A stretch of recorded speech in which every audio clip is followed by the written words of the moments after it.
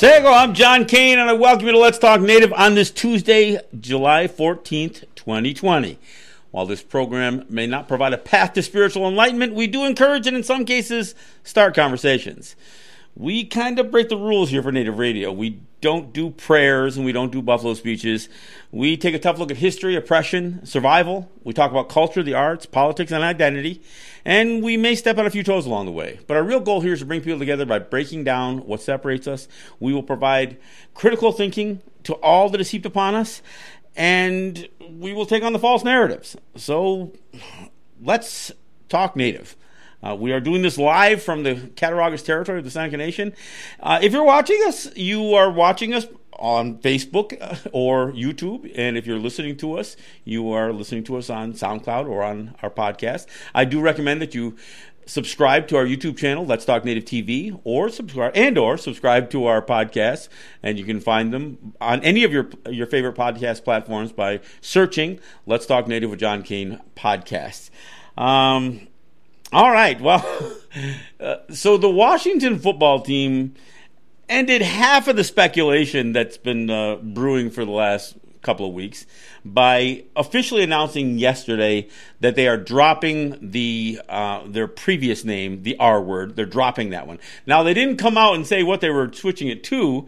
Apparently, they are having some trouble securing another name, partially, this is kind of humorous in a way. Apparently some guy who was probably a Washington fan went and registered a whole bunch of possibilities as names for the team. So he's probably going to cash it out, make some money off of this stuff if the powers that be in Washington with this franchise pick one of the names that he already has registered. But that may be causing a little bit of the trouble. But regardless, they haven't chosen a name yet, but they have ended a name.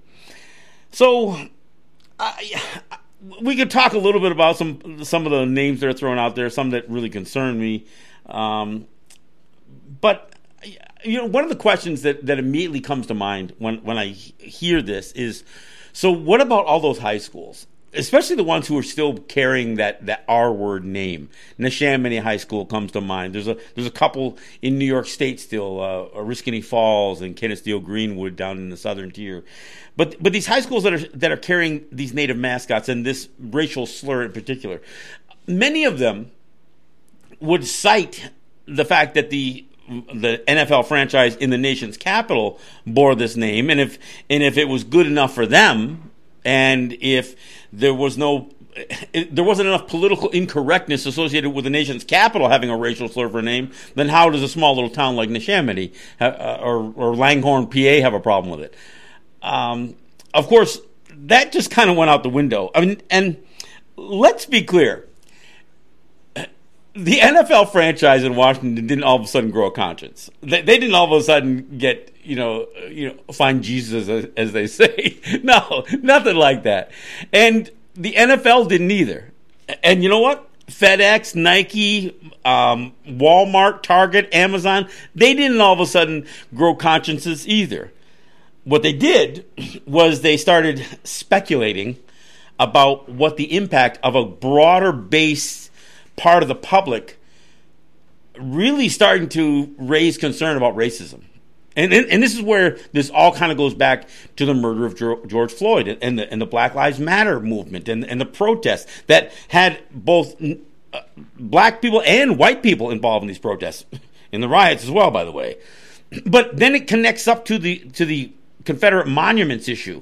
And you can't have conversations about racism and monuments and leave Native people out of the issue, because there's a bunch of monuments, like the Columbus ones, like the one they just took down in Buffalo just last week. By the way, thanks again to Liz Mariani for joining me on the last program to talk about what happened in Buffalo.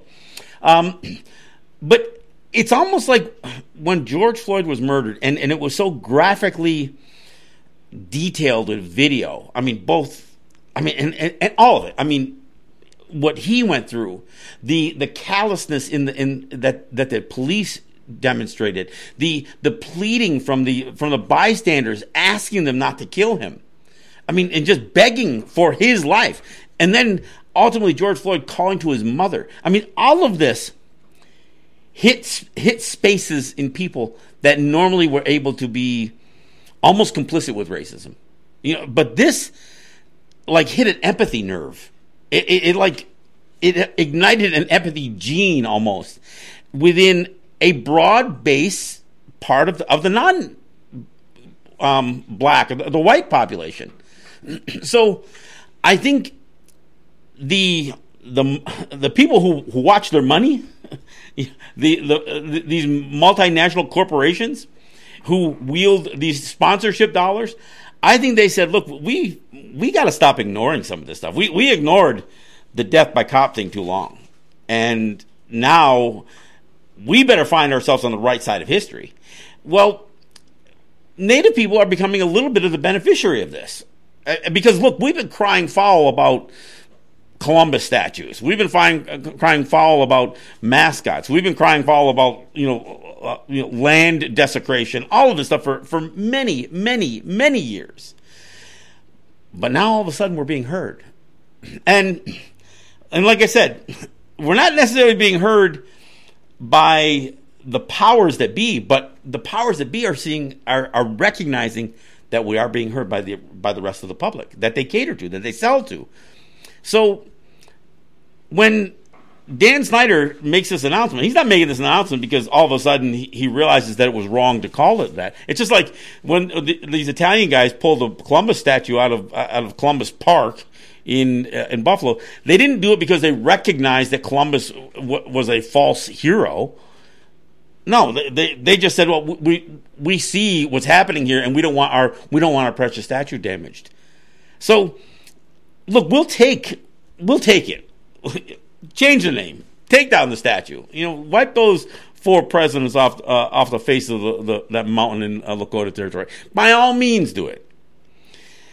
And if you have other reasons for doing it, other than decency and respect, all right, at least we still accomplished the goal of preventing another generation of people being polluted by these stereotypes, by this white supremacy, all of that stuff.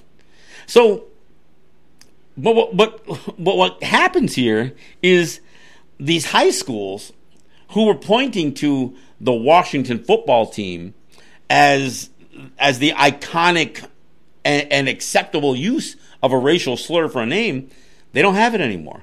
So where does Neshaminy High School sit? I know where Donna Fan Boyle sits. And I know where Ann Remy sits. I know those. I know where those folks sit. But at what point do the powers that be in these high schools who are clinging on to his name, and worse yet, all of you 40-something, living in your glory days still, about dreaming about being some star athlete that you never were, playing with Redskins across your jersey, or Indians, or Warriors, or whatever the hell else you had on your, with your cheerleaders and little Pocahontas costumes. The fact that you are the most adamant and the most aggressive and vicious people when it comes to defending your high school, and then you want to say it's all about pride. It's not your pride. And in fact, what Washington is proving, that it was never about pride. It was never about respect. It was never about honor. It was about money. And it was about branding and brand value. Once that brand value, once the dollar value started to depreciate on what that brand was, you drop it before you even had another name to replace it with. So all you folks, again, all you 40-something guys, and gals, because we had plenty of them out in Lancaster making noise when we were facing that battle. But no, I could have worn my "Get Over It" T-shirt today, because you need to get over it. And look, there's still people that are going back and forth on Twitter and Facebook. I mean, the comment sections of any story put out in the media, it's just loaded with people angry. And the crazy part is, one of the arguments that gets made is that we're somehow the snowflakes. We're the weak ones. We're the ones that need to man up and show some, some courage and some bravery because we're somehow weak for having fought this. And yet, listen to these people cry around about this thing. It's a freaking cartoon character that you've been carrying around, again, living in your glory days or whatever else, or putting makeup on to go to a football game. I mean, it's absurd. It really is absurd. So, the question that I have is, when do these high schools? I mean, we've been winning that battle too. We've had school after school after school drop any number of Native mascots, but there's still those digging in, and again, the Neshaminy High School in Langhorne, PA, comes to mind because, they fought their own school newspaper. It became a national story when their own school newspaper said, "No, we're not going to print that word. We're not going to print it anymore." And I got to give props. I got to give props to any of the sports writers, any of the sports broadcasters. We had far too few athletes, but there were some who stepped up. I get a kick out of the few that wore Caucasians T-shirts and stuff like that. Look, Fred Joseph comes to mind. Or Joseph Fredericks, comes to mind in New York, and getting the response that he got. But no, this is. I'm not celebrating. And I don't want to make it sound like I saw a headline that says natives rejoice. We're not rejoicing. We're not. But what I will say is we knew this was going to happen. We didn't know it was going to happen today. And I'll admit that I am somewhat enthusiastic or delighted, I guess, that in the midst of all of this turmoil over racism, and again, sorry to say, as a result of the murder of George Floyd, I'm glad we didn't get bypassed. I'm glad as black people and white allies and other people stepped up, because look, I support Black Lives Matter, and I don't need to water it down by saying all lives matter, Native lives matter, none of that crap. I don't need to do any of that.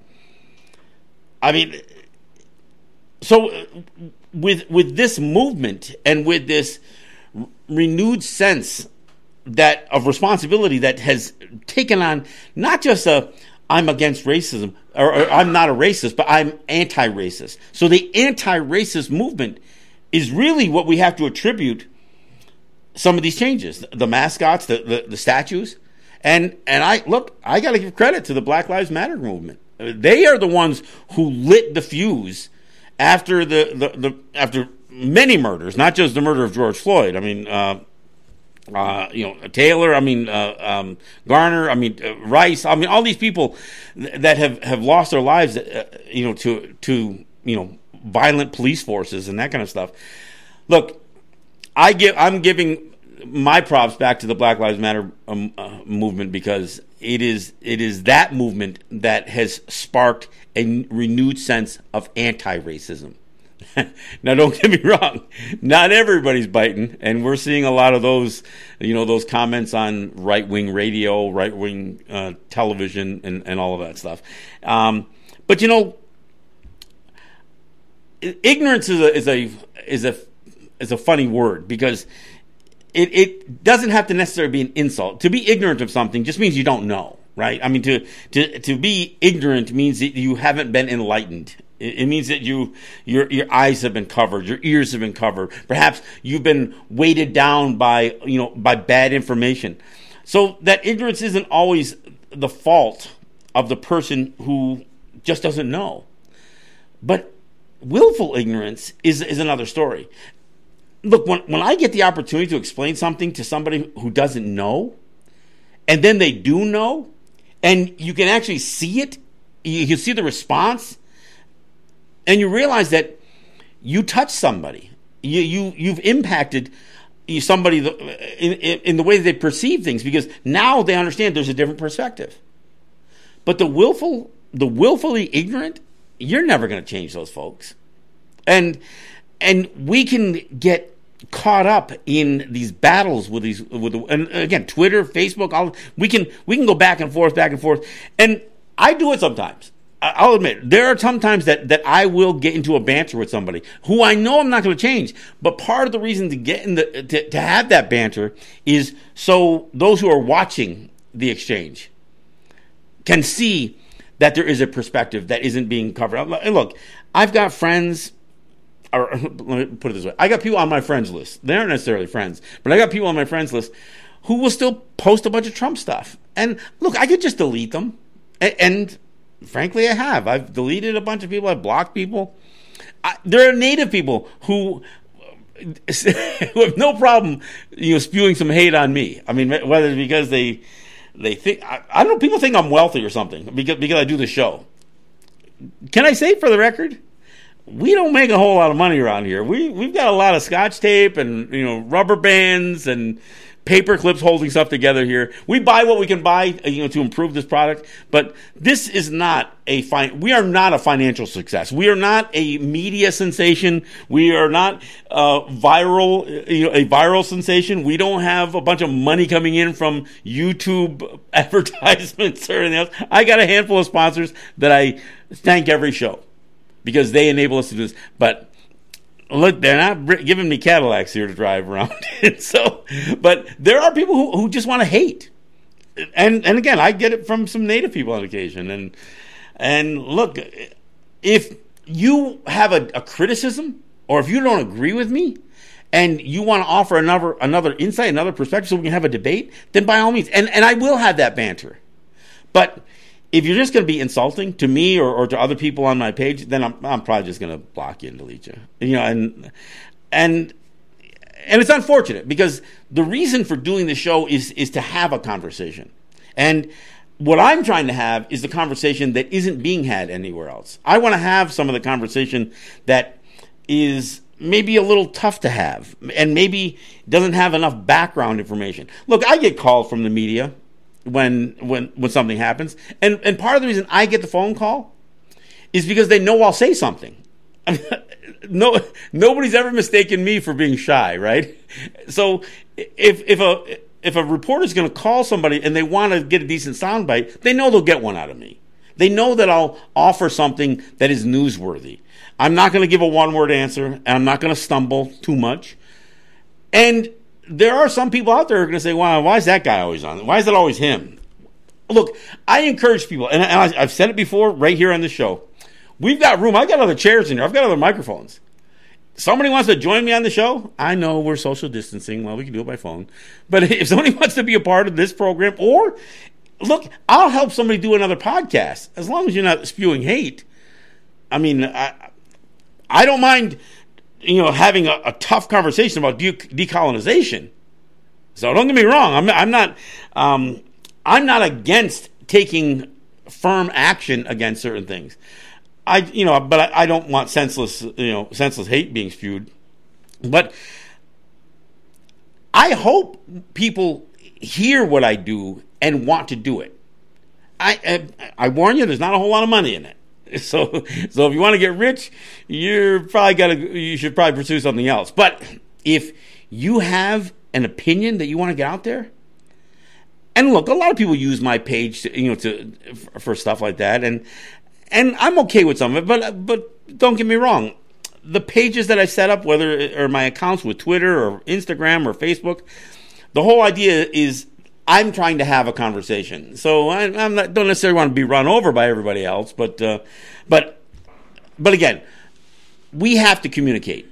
We have to do that. And stepping up on the mascot issue or the statue issue or any of these things, missing and murdered Indigenous women issues. We have a lot of issues to discuss. And before I get done with the show, I wanted to make a point and make a point that's clear.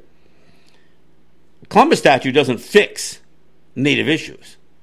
Washington football team changing its name doesn't do anything for the poverty that exists on Native territories. It doesn't do anything to keep somebody from freezing to death in the Dakotas, or it doesn't help those strong women who are, and it's not just women, but the women come to mind who are out there stopping the pipelines or fighting for the environment or whatever else. Look, there is a lot of work to be done. But when when we see a certain chain of events happen, even if these victories, if that's what you want to call them, are not, they may not be a clean win. It's not like we turned the minds of somebody like Dan Snyder with the Washington football team. No, his moneyed overlords did. The shutting down of the Dakota Access Pipeline happened not because we appealed to somebody's conscience. No, it happened because of the existing federal regulations associated with environmental issues. And it wasn't because of the damage to us. Most of the environmental concerns has to do with other species. I mean, but we'll take it because we're concerned about those other species as well. We are concerned about a statue in a park that is going to send a mixed signal to a child or even to an adult. When I think about the statues that exist in places like Syracuse, where they literally have Columbus dragging native people to the king of Spain and groveling at the feet. I mean, that's one of the worst statues anywhere. That one definitely should go. But, the one in New York, Columbus Circle, same thing. There are these terribly racist statues all over. And again, I want to thank anybody who thought to include our issues and the issues that impact us in this fight against racism, in this anti-racist movement. That again, I do have gratitude for to the Floyd family because they lost a son, they lost a brother, they lost a family member, and there are a bunch of people that are benefiting from it, and we are, and I'm not saying it to sound exploitive, but his death, the killing, I should say, his murder, it woke up a lot of people. It woke up a lot of people, and we are all trying to utilize and make the best possible situation out of the death of George Floyd by saying, no, we're not going to let his death go be in vain. We're not going to let that happen. We're going to keep pushing. And when we look at the mascot issue, well, I guess we'll go for a little. We're almost at the bottom of the hour, but I mean, there's a couple of things here. First off, there's no way they should replace the Washington racial slur that they had for name with another Native reference. It shouldn't be warrior and then have some Native image. It shouldn't be anything associated with Native people. And shame on whoever it was. I don't know if it was the president or of Navajo Nation or whoever the hell it was. But whoever suggested that Washington should somehow call themselves the Code Talkers, are you freaking kidding me? I'm going to say this, and I know I say in the beginning of the show, we may step on a few toes. Well, here's one of the toes that I want to step on. Can we stop with the heroization of the Code Talkers? Look, I'm not even condemning those men who did that. But let's not pretend we gave our language to the military. They took it. And they took our men with it. And they took our people and they made them do this. This wasn't some big idea that Native people said, hey, you know what? We can solve a problem for you. How about you? The language that you've been trying to kill for 150 years, how about you still kill it, but we'll save it for your own for your radio codes? Do you think that's the way it happened? And let me tell you something else. A person in the field who was a code talker, he would have somebody stationed with him who was ordered to kill him if it looked like that person was going to be captured, because they didn't give a rat's ass about the code talker. They cared about the code. That's what they cared about. So when I hear people talk about, oh, our language won the war, no, it didn't. The Japanese wasn't going to defeat the United States. And did it save lives? Yes, it probably did save lives, and there's no question about that. But let's. I'm sorry, I know it pisses people off when I do this, but let's just stop with the whole our language was used to win the war, and we helped defeat the Germans and the Japanese. It was used primarily on the Japanese front, by the way, which was on its knees. It was crushed. I mean, and so it wasn't going to. It didn't turn the tide in the war. Put it that way. But anyway, I don't want to belabor the point. But the idea or the mere suggestion that after being used and having our language exploited and militarized, that somehow we should be used again for this franchise that used a racial slur for 83 freaking years, we should give ourselves to them again? Jeez. So, no, let's just stop with any Native reference. And from what I understand, it does sound like the powers that be at Washington are saying, "No, we're going to stay away from that stuff. We're not going to touch anything Native." And it's not because it's not out of respect. Don't get again. Let's be clear. It's because they're pissed. They're pissed that Native people did not appreciate their mockery of who we were, and so you can bet.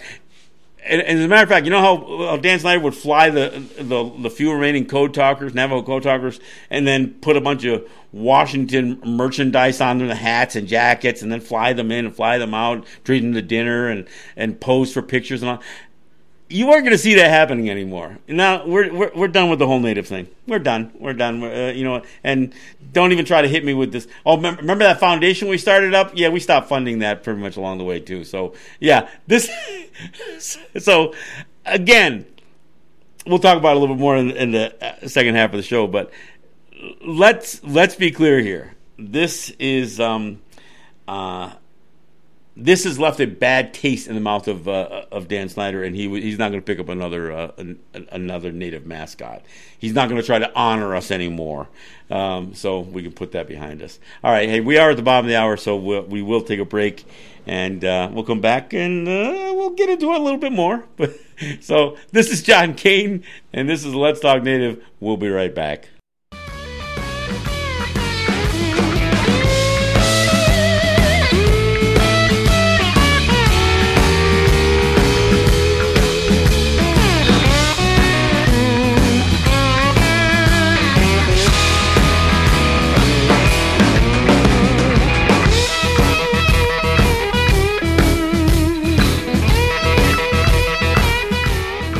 All right, thanks for coming back. This is John Kane. This is Let's Talk Native, and we have been talking about the Washington, whatever they're going to call themselves, and we'll get into it a little bit more. But first, let me give a shout out to my sponsors. I want to thank Ross and Holly John and the RJE family of businesses. I want to thank Eric White and ERW Enterprises and the folks at Grand River Enterprises as well.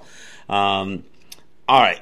So there was a few names that have been kicked around, and like I said, they did a poll, and they wanted to do something like the Warriors. They suggested Red Hawks and Red Tails. Now, Red Tails is a strange one to me a little bit. And look, and I'm not gonna bash it, because as long as you're not gonna use a Native image, then I'm okay with that. But the Red Tails is kind of a reference to the Tuskegee Airmen. Now, they're from Tuskegee. They're not from Washington. So I don't fully get the whole red tail thing. But I know there's other names that were suggested, and I've suggested some that were kind of sarcastic. I said the Aryans. There's some that suggest the Hogs, and not because to be insulting, but that's what a lot of fans were. They embraced this idea of the Hogs. It was some sort of reference to the linemen, I guess, or something like that. But I do have a suggestion. How about the Washington Wasps? Now, I know what you're thinking. I realize that WASP is an acronym for White Anglo-Saxon Protestant. But it doesn't have to be. They could actually literally have wasps. I mean, hornets, kind of, bees. They got wasps as their. And then, maybe there would be a part of this whole, maybe white people would be satisfied with the idea that the name could be interpreted as some sort of endorsement of white Anglo-Saxon Protestants. And look, you got W's, Washington Wasps. I don't know. Well, and I got to ask the other question. Here's the other question, right? The problem is changing the team name doesn't solve the other part of the name that's a problem, that is actually racist. And I mean the Washington part. Look, it's pretty terrible when you've got the name Washington associated with a group of people that Washington ordered terrorism against in his orders to Sullivan. And look, yeah, you're going to change the second part of the name, but it's still Washington. And of course, worst of all is it's Washington D.C., District of Columbia. So you've got Washington, who was a bit of a racist, slave owner, white supremacist, and the city is named for him. And the area that the city lies in is the District of Columbia, named after Columbus. So in fact, I asked a question one time. I said, if they do turn the District of Columbia into a state, does it cease to be the District of Columbia and become the State of Columbia? That would kind of suck. But anyway, it does beg the question. And, even Mount Rushmore became a bit of a controversy, and as it should be, and it has been controversial to Native people from the very start. I mean, for one thing, they defaced the Black Hills of the Lakota. They took the mountain face off of a rock formation that the Lakota called the Six Grandfathers, and then they carved 4 faces that represent white supremacy.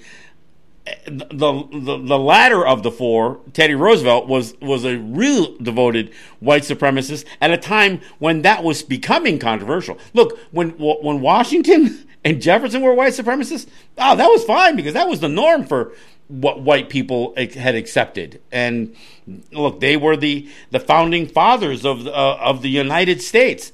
They were all white supremacists. They were all slaveholders. That's what they were. Lincoln, the other face on that mountain, yeah, he was pretty much a white supremacist too. And even though is given a lot of false credit for being anti-slavery, he knew that he had to take this position against the southern states and slavery. He wasn't crazy about it, and he certainly didn't think black people should be equal to white people. And again, the interaction that Native people had with Lincoln really kind of seals in the special and unique racism that Native people have experienced through colonialization, through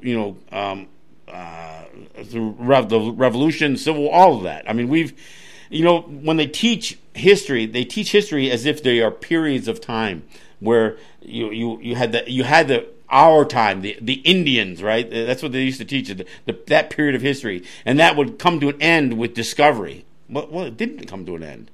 Or they would, and then discovery would be followed by colonization, and then you would have revolution, and it goes on, and reconstruction. It goes on and on, right? And the way it's taught is as if each period had a start and had an ending.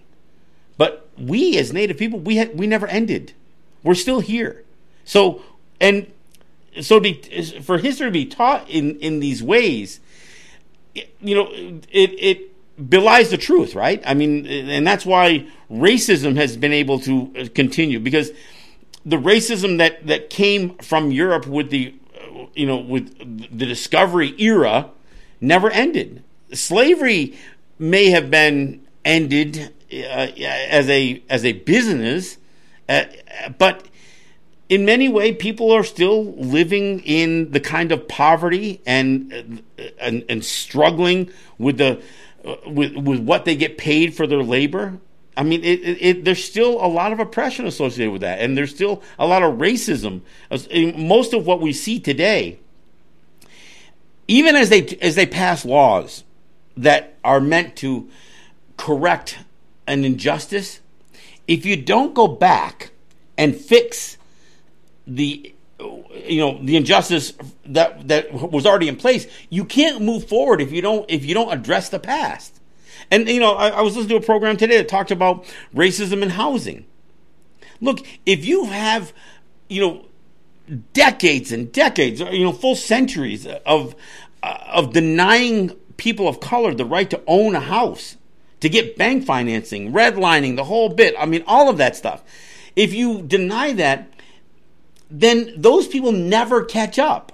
They never had their house go from, paying $50,000 for a home and having that home value go up to $200,000 or $300,000 or $400,000. They never build that kind of equity. So they never have the same level playing field with white people. And it doesn't matter if you say, okay, well, we passed the Fair Housing Act. Everything's equal opportunity. Well, you can say that going forward, but you've never corrected the past. So, and I say that because I got to address something. It's easy for people to say, I don't know why you guys are fighting over this mascot issue. That's not fixing any real problem. Well, first off, I beg to differ. Promoting racism and stereotypes, which is promoting racism, is a problem. And it affects our children, and it affects white kids and black kids because they never get a sense for what is true. And if you hide that truth, it does impact what our relationships are going forward.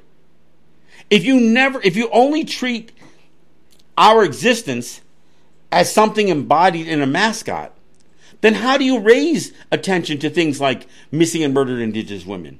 How do you raise attention to the poverty levels that are the direct result of policies? And those policies, all of these policies the United States has had, which has always been geared towards genocide in one way or another.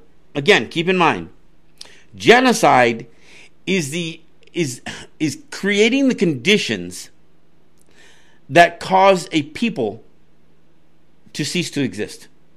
That create the conditions where people cease to exist as the people that they once were. That's what genocide is. It's not just murder. It's not just sterile. It's not just massacres and all. It is that, but it's not just that.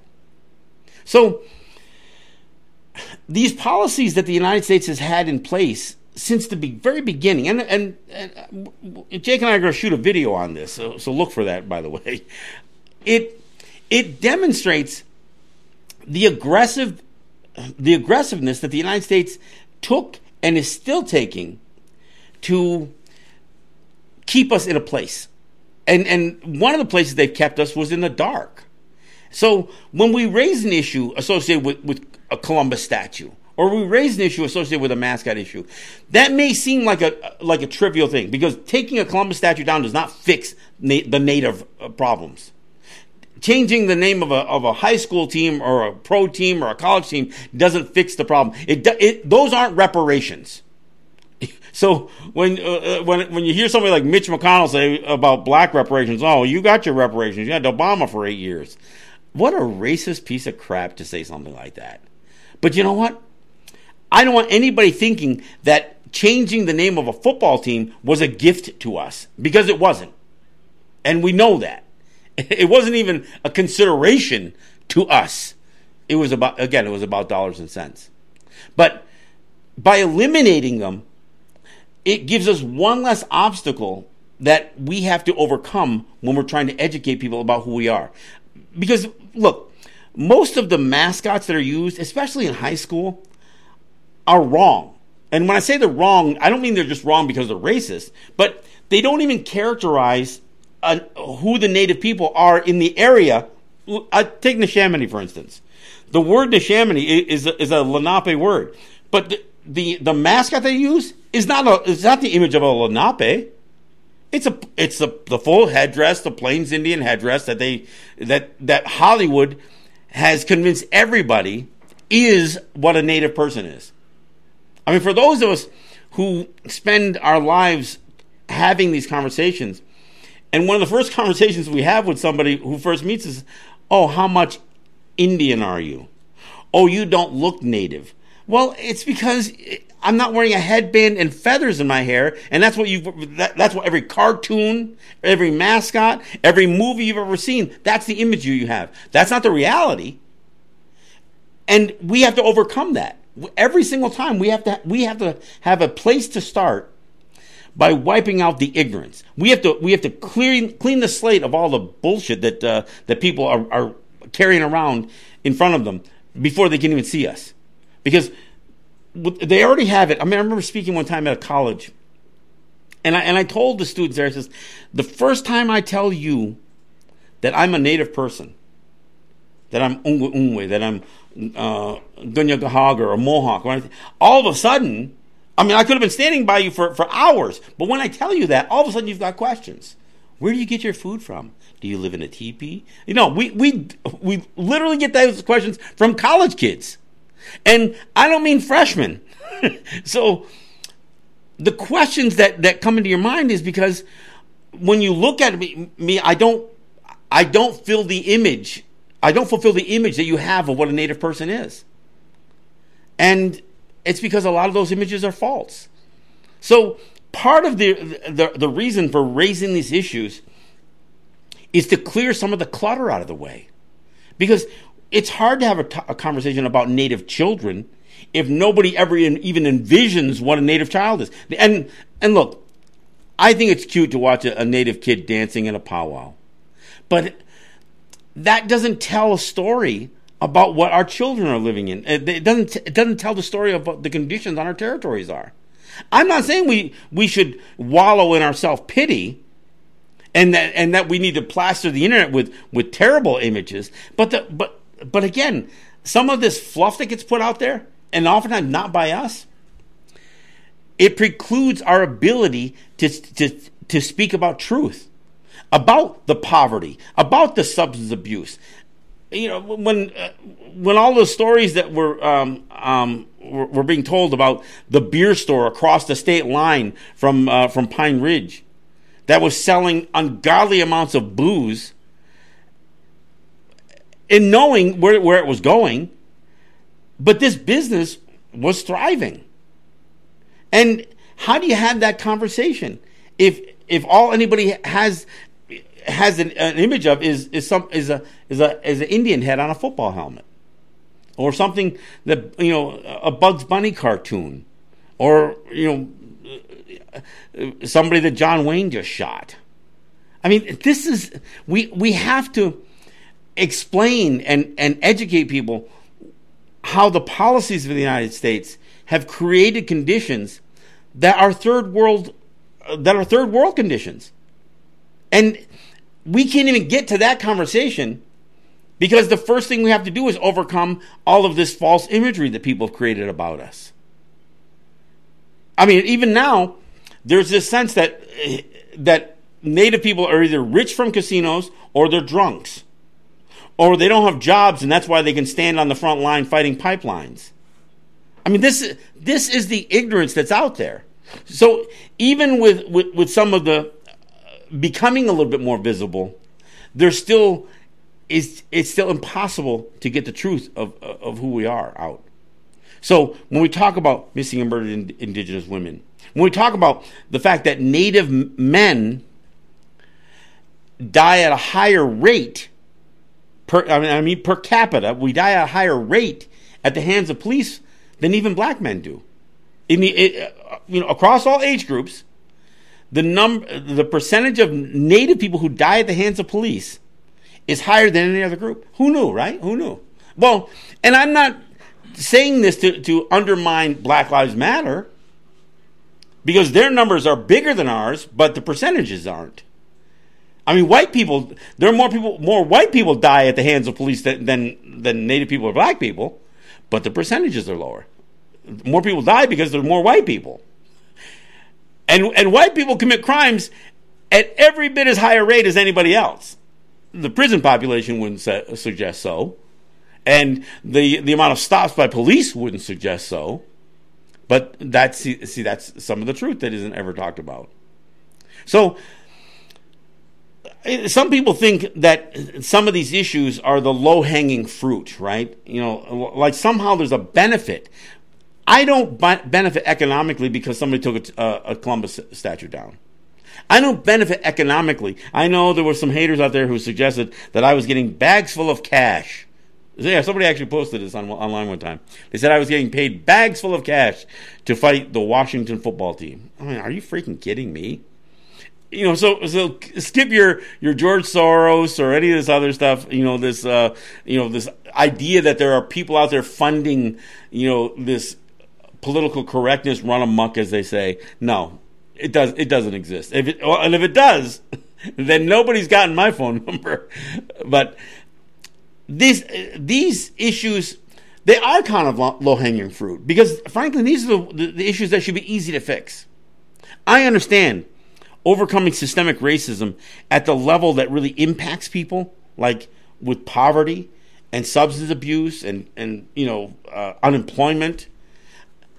And to be clear, Native people were pushed off of the most prosperous lands, that our people ever saw.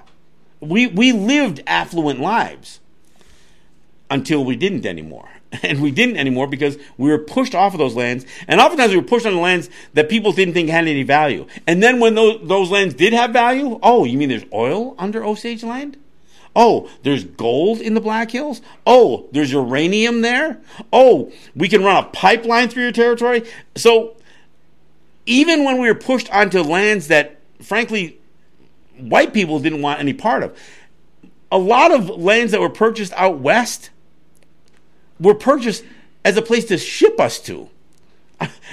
This Supreme Court ruling that recognized, didn't establish, didn't give, but recognized that the eastern part of almost half of Oklahoma is still native lands. Well, what about the other freaking half? I mean, the entire Oklahoma territory was intended originally was to be native land. So, yeah, the court ruled about the Muskogee Creek, but what about the rest of it? Where are the legal land transfers? And I don't mean, something that just white people wrote up. I mean, where is the transfer of sovereignty, the transfer of underlying title? Because in spite of the doctrine of Christian discovery, which was this convenient fix that Justice John Marshall promoted in the early 1800s, there was pretty broad-based acknowledgement that we held land. And we held it physically. We didn't own it in the way that white people thought land ownership should go. And that was part of the issue. Well, if you don't own it, we're going to claim it. See, we felt like we were connected to the land. If anything, it owned us. And so the attempt to cut that and then force people off through these, not one, but multiple trails of tears. And, payments. I mean, even the Senecas, they attempted to move the Senecas out to Kansas. And the Senecas said, well, if we go, then what would be the status of that land? And the federal government said, I wouldn't think you'd ask that question. Well, we'll tell you what. You own the land you're on right now. If you leave this land, you will own that land out there, and it'll never become part of a state. That's what they told the Senecas. They said, you know what? We'll stay. We're good. We're good. We'll stay. And yet we still have this debate. Well, who owns the land? If I have a conversation, I've actually called congressmen, for instance, and I said, no, you're not my congressman. They said, what do you mean I'm not your congressman? Well, I live on the Cattaraugus territory of the Seneca Nation. They said, oh, which side of the river? I said, it doesn't matter. This territory is not part of your district. Said, oh, well, yeah, our district does go. No, it doesn't. And we go through over. I spend the first 40 minutes before I can even talk to anybody about anything describing that the land that I live on is not within somebody's congressional district. Why? Because it's not a part of New York State. In fact, there's no evidence to suggest that the land that I'm broadcasting from right now is a part of the United States. Why do I say that? Because in the United States, when George Washington was the president, entered into, or they drafted up a treaty where they acknowledged what we already believed and we already knew. They said, the land is yours and we will never claim the same. Yeah, that's what the United States said about Seneca land, about Six Nations land. We acknowledge the land is yours and we will never claim the same, nor will we interfere in the free use and enjoyment of that land by you or your friends and allies. We didn't write that crap up. They did. And of course, I've said this before. They wrote this stuff to placate us. I get disturbed when I hear people say, and look, I think I got a sign behind me that says honor Indian treaties. Treaties did not give us anything. They didn't. They acknowledged certain things. There are treaty there are rights that are preserved by treaties, but not granted in them. So when I hear people talk about treaty rights, that bothers me, because that suggests that somehow white man wrote some words on a paper and that gave us something. None of those papers ever written, signed, negotiated, ratified, none of them ever gave us anything. In fact, to the extent that any payments were ever dictated in any of those agreements, they were payments for something that they were getting. Not something they weren't giving us money. We think you really need money, so let us give you money. And you know what? In exchange for the money we're going to give you, you give us land. No, that's not the way it goes. The way it goes is, we need your land, and we'll never ask you for any more until we ask for some more. And much of these land negotiations had to do with the fact that their people were already trespassing on our lands. We had white people convince us that, oh no, you used to own land, we're just going to lease it from you. We're going to pay you every year for this land. And some of these treaties or these leases were entered into not just 40 years, not just 50 years, hundreds, 999-year leases. I mean, how is that even legal? Well, they aren't. And when the leasee wouldn't pay, we couldn't get the state or the federal governments to get your people out of our lands. They're not paying for it. They say, yeah, well, they're kind of settled in there.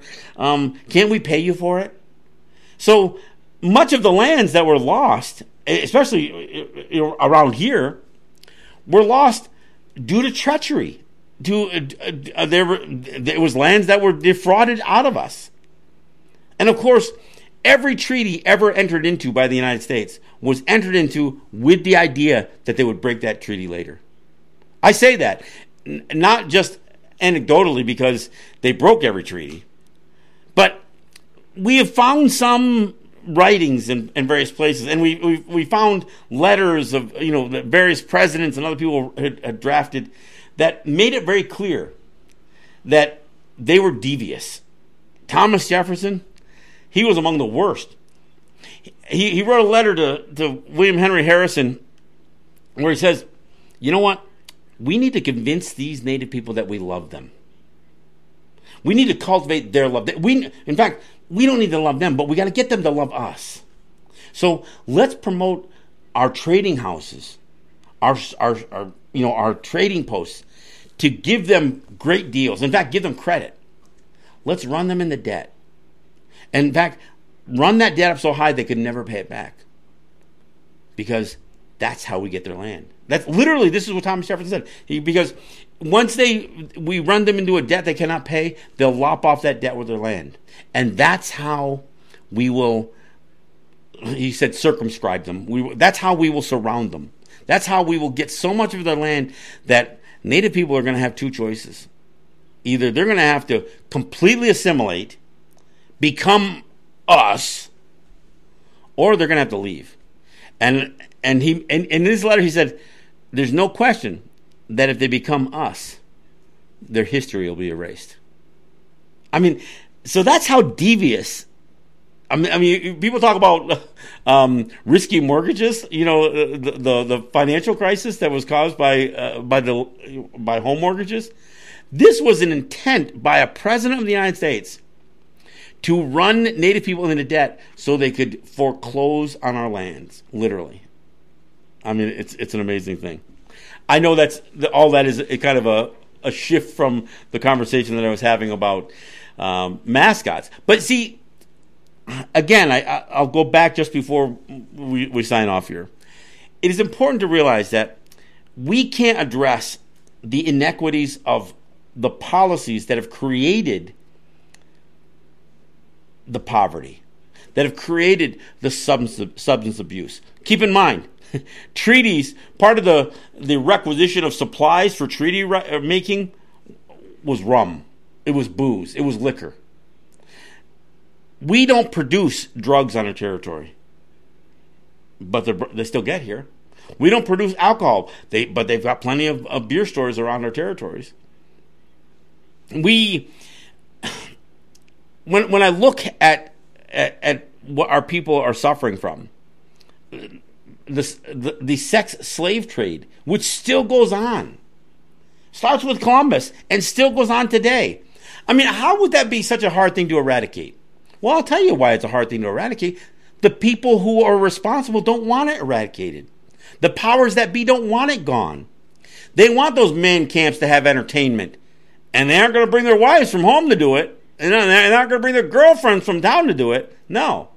So we become the casualties of white advancement, manifest destiny, capitalism. In order for people to understand where this stuff comes from, we do have to rid ourselves of some of the clutter, the mascots, the monuments, Mount Rushmore, Columbus.